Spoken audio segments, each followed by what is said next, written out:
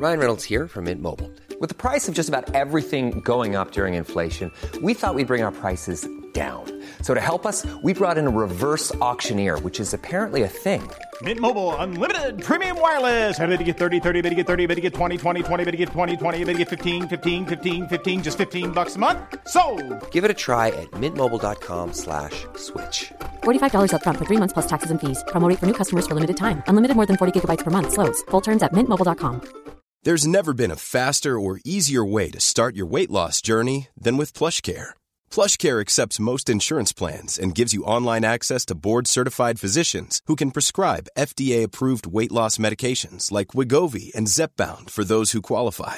Take charge of your health and speak with a board-certified physician about a weight loss plan that's right for you. Get started today at plushcare.com/weight loss. That's plushcare.com/weight loss. plushcare.com/weight loss.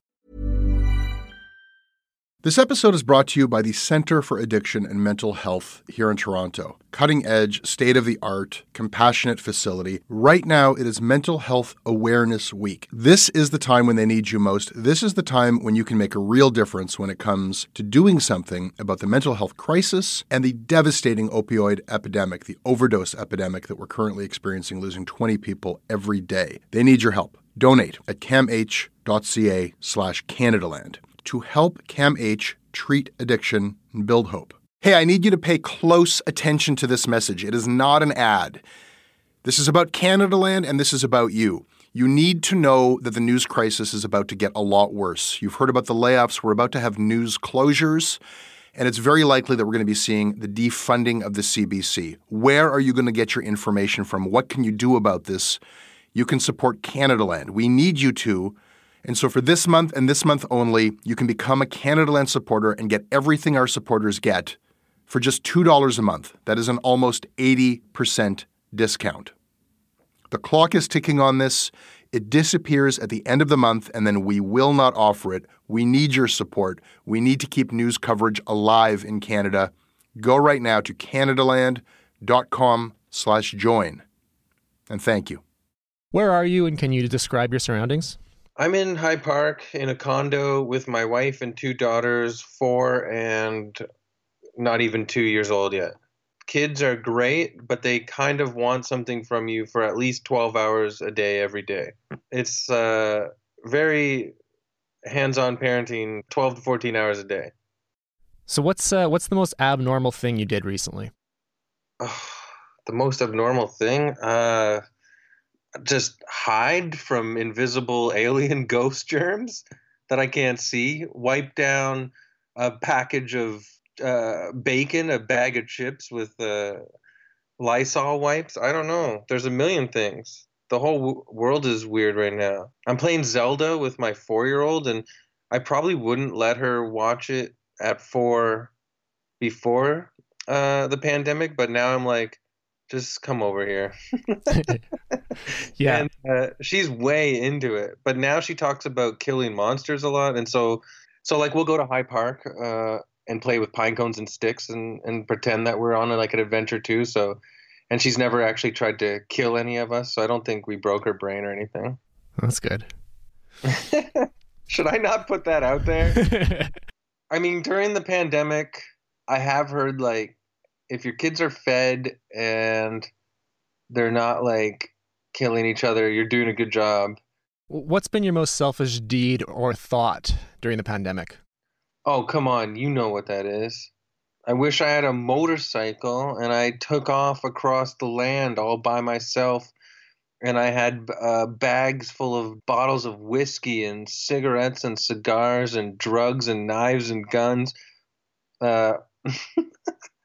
I wish I was like Mad Max, driving around, like taking over the world on my own. Freedom, you know? Now people are listening and be like, oh yeah, no, this guy, I was sold at first, but now, no, I know he is a bad dad. Yeah, you'd leave the kids behind on your motorcycle trip? I know. See ya. No, you know what else? I've been reading the Bhagavad Gita. Uh-huh. And I've been listening to Ram Dass. I've been doing a lot of meditating, like super meditating, trying to like control the mind from within, you know, understand yourself and unity, and all of us going through this together. So there's a lot of peaceful stuff like that happening in real life. Yeah, I think it's important right now. Yeah. I'm a comedian, and that's not a real funny answer, but whatever. Name something that gave you pleasure today. Dill pickle, crinkle cut chips I bought at the store while I made a ham sandwich. And also, of course, I ate some of my daughter's Easter chocolate. What's something you think might never be the same after this? I think a lot of people are going to have trauma and PTSD, and I think that I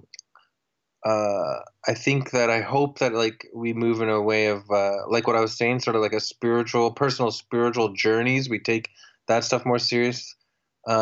Maybe after this we'll be sick of our computers and our phones and TVs because that's all we're like using right now to escape. And I hope it's not the negative thing where like, you know, all the conspiracy theorists out there are like freaking out, being like, this is a ruse to take away our freedoms. And I hope that's not a case. I hope we don't ever. I think we're fine. It'll be fine. I'm going to go off script here for a second. What effect do you think this will have on stand-up comedy? It's hard. Right now I've tried to like put it on the shelf and be like, I don't do stand-up comedy right now. Because even when I do Zoom shows, it's clearly not the same. You're putting on a different, almost like performance for the people. But I don't know. I think everything will come back in full force. I think it's creating a lot of like independence in regards to Zoom shows, Twitch shows, podcasts, Instagram Live. Like people are really getting control of their careers and learning how to monetize it that way, even more so than before. So I don't know. People will be probably emerge from these things as their own private like corporations. I mean, we were already seeing that happening before the pandemic. That's a long. I wasn't prepared for that. But I think people are gonna. I think it'll take time, but I think people will be really excited. There's nothing like that energy of real people. Like, you know, getting a reaction from real people, the laughter, the cheer, the merriment, the drinks after, cheersing, laughing after. You know what I mean? Mm-hmm. People are gonna really miss that. It'll probably be like a mega hedonistic freaking orgy after this. Everybody's been stuck with the same one or two people like the whole time. I bet you everyone's gonna go freaking nuts. Yeah. People are going to be butt naked, you know, just pouring pints of syrup all over their bodies and rubbing all over each other and screaming and crying. Grown tough guys are going to cry. That's one of my favorite things that's happening right now is tough guys are still being tough on social media, but aren't they locked into their apartments, self-isolating just like all of us? It's really fun. I have to say, I don't follow tough guy Twitter. There's a few tough guys I know that are like, don't cry. Don't cry. Life's supposed to be tough. And I'm like, aren't you stuck in your apartment too? What do you have to threaten people over online to show that you're tough still? Everybody's scared and they project it out in different ways. It's really funny.